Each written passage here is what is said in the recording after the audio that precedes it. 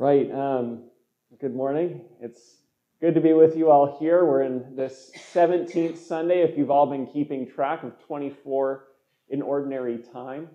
Again, the wonderful thing we've tried to do in this time where we're trying to see how the life, the death, and the salvation of Christ work in all times and all places, is to focus in here on this Exodus story and see how God's salvation worked at a particular time in a particular place with people who are just like us.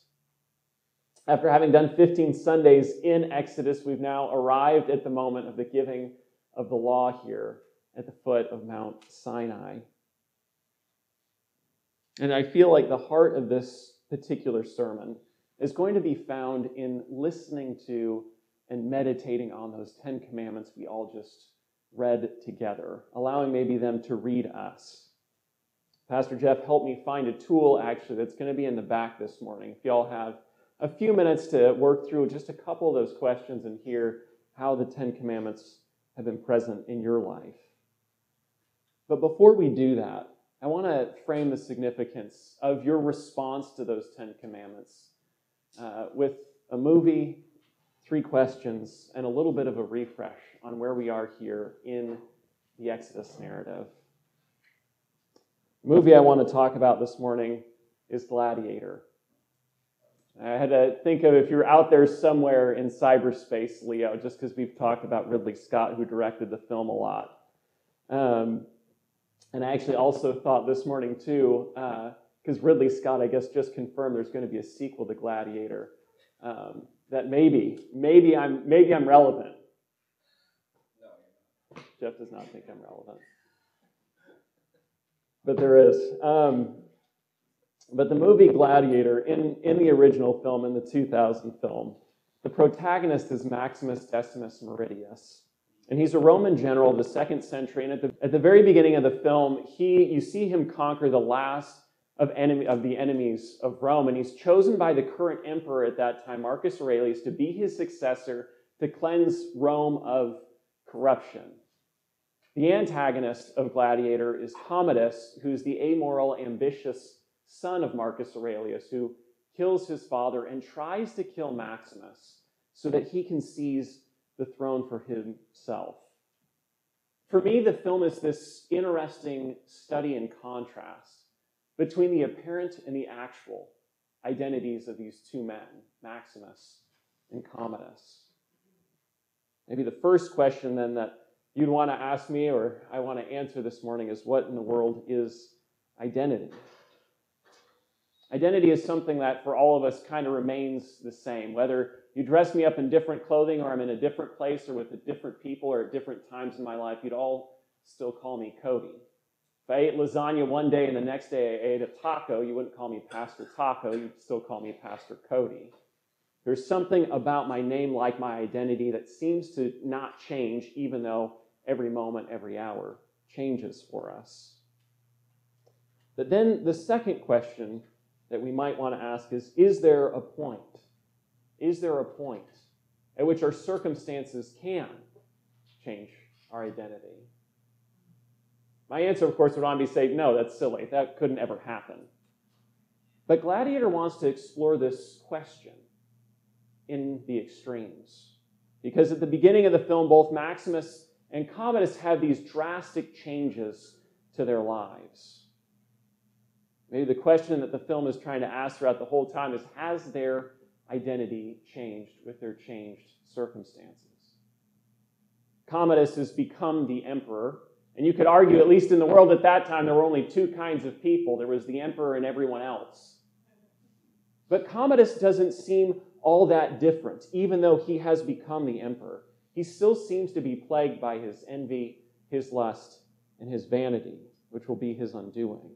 While he seems like he should be the most powerful and the most free person alive at that time in history, he still seems dominated by the very things that held him captive from the beginning. And maybe all of you could say, called it, I knew that was going to be the case. But maybe the more interesting question is Maximus, who something like Job loses his position, the people around him, his land, and his family. Everything that identifies him with his former life. He eventually falls into slavery after the attempt to kill him fails, and he's forced to compete as a gladiator in matches to his death to the entertainment of strangers. Does Maximus, the loyal, the just, the courageous, the dedicated general of Rome, disappear after everything in his life has been stripped from him? After he's been humiliated and enslaved? Or will his grief and his fury just consume him until he trades his identity for the sole purpose of killing the person who wronged him? You know, that question that I feel like Gladiator asks throughout the film, whether our identity persists in the midst of earth-shattering change or adversity, I feel like it resonates with me. I've been called by God, many of you have, adopted as a son, given this new identity in Christ. And it's given me victory, it's given me freedom over all the things that I used to be. But my identity in Christ doesn't make me immune to sin. Like Maximus, what a struggle I have when the circumstances of my life are mismatched to the identity that I feel like I have in Christ. Sin could never stop or remove that identity from me.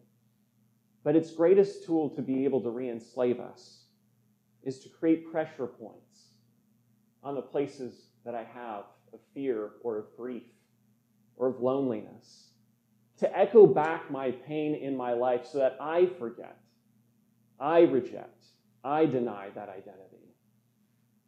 Which then leaves me with the third and final question I'm thinking about this morning. Is there anything we can do to confirm and strengthen that free, that God-given identity that we have in Christ, so that when we come into those moments that really challenge us and challenge that identity, we can move through them. God can allow us to overcome them. And with that, I think it's good to turn to Exodus 20. In the passage that we read for this morning, just prior and leading up to it, the Israelites have been in the wilderness journeying through, and they're now at Mount Sinai. As you all know, as the story has gone here, God in his faithfulness covenanted with Abraham and his descendants in this plan to undo the corrupting influence of sin and death on God's good creation. And we've seen in this Exodus narrative how there's been kind of a back and forth between God and sin. Because as God comes up with this plan to undo sin then goes ahead with the plan to stop God's plan through Egypt, through an enslaving empire, to hold God's people and God's plan captive there. But God answers that attempted captivity in the 10 plagues. And like hammer blows falling on a chain, the plagues set God's people free from bondage. But then, as we saw, sin drives the Egyptians mad, even as the Israelites are trying to leave Egypt. In this all-in attempt by sin to wipe out the Israelites, Egypt, and everyone before they can leave. But God again counters sin in this by leading the Israelites up to the very edge of death, and then finally, in parting the Red Sea, taking them through death to life on the other side. The miracle at the Red Sea is that even the mightiest human empire, bent as much as it could be on opposing the will of God, could not stop God's redemption of his people. But then we come to the middle of chapter 15. Have you ever been at that moment and you've been watching? I mean, I feel like there are a lot of books that do this. I especially can think of some films that come to mind, where you feel like you've reached the end. It feels like the heroes have gotten, they've dealt with whatever their adversary was, and you can just sort of feel everybody's wrapping up. If you're at the movie theater, everybody's kind of getting ready to go. And then all of a sudden the score changes and there's like some sort of dark, ominous element. And you realize, as the heroes do at that time, that they had just defeated like a pawn or a henchman. And there's like a larger scheme, and now they're going to have to fight an even bigger enemy. And if you're like me, you're like, oh man, this is actually now going to be another hour. Oh gosh, can I last? Well, that plot point, that's ripped off from Exodus 15. Israel left Egypt. They left their human captors. But as they did so, on their way to the promised land, they entered onto sin's home field turf.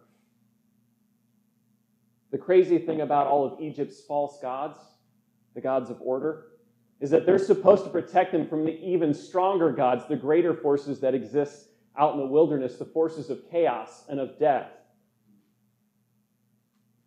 Israel was liberated from the most powerful civilization in the world at that time, only to walk into the very place that every empire, no matter how powerful, was afraid to go.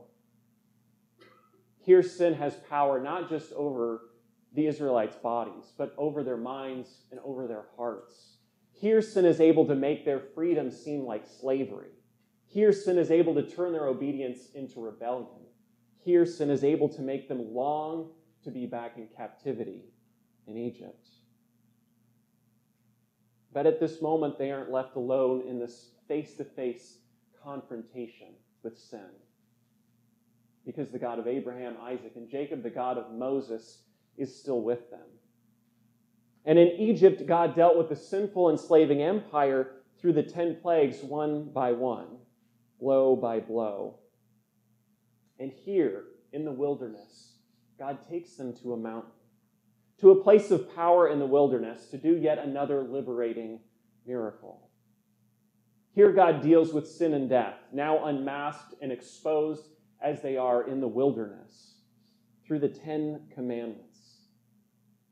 And one by one, each one of these commandments deals a crushing blow to the temptations, to the snares, and to the fears that sin and death would use to re-enslave the Israelites. These 10 commandments give to Israel an identity that's a shield and a fortress that endures through ups and downs, through highs and lows, through the good and through the bad. It's an identity that's not based on who they are today, tomorrow, or the next day, but on who God is always. And sin can't change that. The commandments are the word that God speaks in eternally naming and renaming that identity in our hearts and in our minds. We know after this moment that once these commandments, once this law, once this teaching, once these words are given, sin can send famine and hunger. It can send drought and thirst and plague and disease to Israel. But if Israel will hear and obey God's command not to have any other gods, they won't fall into that vain temptation of appeasing whatever local god of the harvest or of the rain or quick fix solution. All of that temptation has been robbed of its power to enslave them. Because the commandment is also, as John Wesley recognized, a promise that God is our entire provision, the one in whom we can put our complete trust and patience. Sin could send stress and worry and anxiety at Israel to undermine their faith. But if Israel will hear God's command not to make for themselves an idol, then the temptation to seek comfort or peace in something that I can finger, something that's made of wood or stone, or I guess I don't have my phone up here, or even of flesh and blood, that temptation is robbed of its power to enslave me. Because God alone is able and promises to be the peace and the comfort that all of us and that the world cannot give us. Sin could send a million family gatherings, community events, holidays, home repairs, wagon troubles, livestock issues, for Israel to just lose themselves in constant distraction and activity. But if Israel will hear and obey God's command to Sabbath, then that temptation to exchange their humanity for stimulation and busyness is robbed of its power to enslave them. Instead, they receive the promise of the Lord who is their rest and who is at the center of the universe and not us. Sin could send arguments and insults, neglect and resentment to try to fracture all their relationships, to break up Israel. But if Israel listens to the command to honor one's parents, this most fundamental creaturely relationship that often carries with it the deepest wounds, the no relationship or person, no matter how complicated or seemingly lost or troubled, is beyond the hope of redemption or repair or respect. The temptation to think that we're alone or unworthy of love or unforgivable or misunderstood is robbed of its power to enslave us. Sin might try to send anger or lust or lack to unravel Israel. But if Israel will listen and obey to God's command to not murder, to not commit adultery, to not steal, or to not lie, they will experience the power of a God who gives justice, who multiplies love and intimacy through commitment, who upholds the weak and the poor, who is ultimately always faithful. What I don't want you to miss in these commandments being given at Sinai is how in these commandments God shares with Israel the same extraordinary power that was at work in Egypt, this incredible spiritual power over sin. Each one of these 10 commandments, like the 10 plagues, strikes a blow against sin's power to try to re-enslave us even after we've been set free in Christ. God gives the freedom ultimately to us, but the commandments end up being a part of that gift, this joyful way that we participate within the freedom God gives us to help sustain and allow God to perfect it in us. The movie Gladiator, kind of, if you've ever seen it, ends the way that everyone would expect it to. Maximus, who's the enslaved gladiator, ends up having to fight and to face Commodus, the sham emperor, to the death. For me, the remarkable thing, or the thing that I would pull from the movie, is that along this sort of arc of vengeance that Maximus is on, he begins to remember who he is. While he's in appearance a slave, he is not so in his identity. He's not held captive to his grief or his anger or his rage. He's a man who is fundamentally defined in life by his loyalty to those who he serves, his justice in the face of wrong, protection of the weak, and courage in the face of death. And I love the image. I guess they could have ended the film. It's like Commodus, they fight to the death. Commodus dies. He's dying of a mortal wound. But the final image that you're left with of Maximus, as he's staggering under this, is him to say that he wants his men to be set free, for the corrupting power of the emperor to be dissolved, and for the dream that was Rome to be realized. And it's a wonderful picture in that moment, because this man who is condemned to live his life as a slave, you end up seeing as more free than the emperor. And he uses his freedom to set others free. It's just an incredible picture. In the midst of his tremendous loss, his grief, his death, the identity that Maximus breathed, that he slept, that he ate for so many years, the valor, the honor, the courage, won out over an identity of rage, bitterness, and anger. And again, in that same way, in the contrast that the film paints between Maximus and Commodus, Commodus dies the very way that he rules, which is the same way that he also had lived all those years prior. It always reminds me of that phrase, you play like you practice.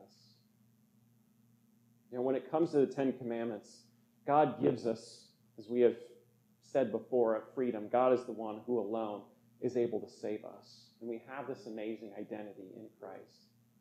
The commandments don't have the power in themselves to free us or to change us. But if we allow God to set us free, to save us, and if we receive the gift of these commandments, not as lifeless obligations, but as promises to help us remain in God's love, in his freedom, then God may use them to help make us whole and breathe ever new life daily in us. If you've ever taken a membership class at Cordova, you know that there's kind of 4 major pillars we'll talk about in the membership class. We'll talk about what we believe, and that's centered on the Apostles' Creed.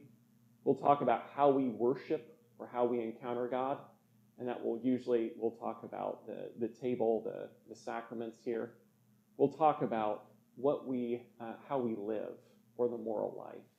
And it's in that one you'll see the 10 Commandments, and then how we pray, which will be with the Lord's Prayer. There's something really significant in how we live. That's a cornerstone foundation in being a disciple and being a believer in Christ.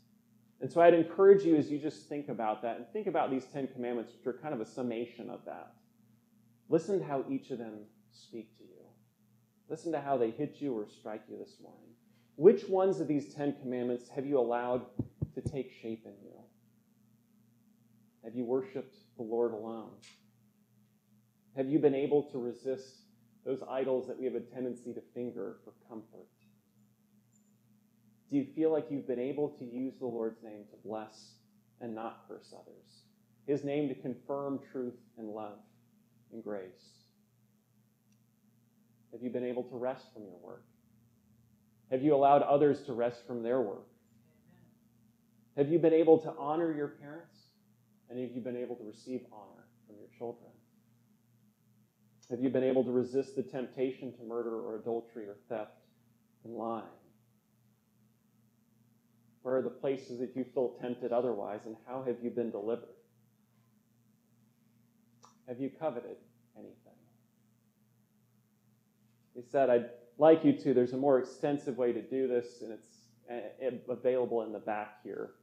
Pastor Jeff may lead us in a brief moment of reflection here. And I'd encourage you, I don't think that I went too long here this morning, I'd encourage you, if you have an extra minute or two, just to allow those 10 commandments in the Spirit, the convicting Spirit of God, to do that work in us. And do it in a spirit of thankfulness. That these commandments are all given to help us live a life that's pleasing to God through the Son in the power of His Spirit. And if in that self-examination you come up with anything that you'd like to talk about or be relieved of or confess, know always that Pastor Jeff or I or even a trusted friend can hear that admission and affirm the reality of Christ's forgiveness. There's something really empowering about living the moral life and just recognizing and naming that. And finally, I guess, just as we reflect here, I encourage you to reflect on the 10 Commandments this morning. I'd also encourage you to remember that Christ came not to abolish them, but to fulfill them. And indeed, that we come to this table in a commandment of the Lord Himself. That He commands us to do this in remembrance of Him as often as we get together, as we gather. And part of the reason is that it's because, just like the 10 Commandments, obeying what the Lord asks of us helps to form us in the identity and keep us in that identity that He gives us. And being able to recognize and to surrender to God's love here and responding with our own act of love. He continues to help make us His church, His body, His mission here in the world.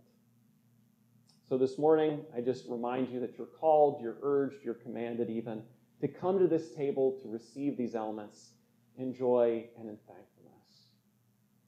My hope and my prayer that you're made in your obedience to the likeness and conform to the image of the Son. Shall we pray together? Lord our God, we're grateful here as we've arrived at this wonderful moment of the giving of the law at Sinai, the giving of these 10 commandments,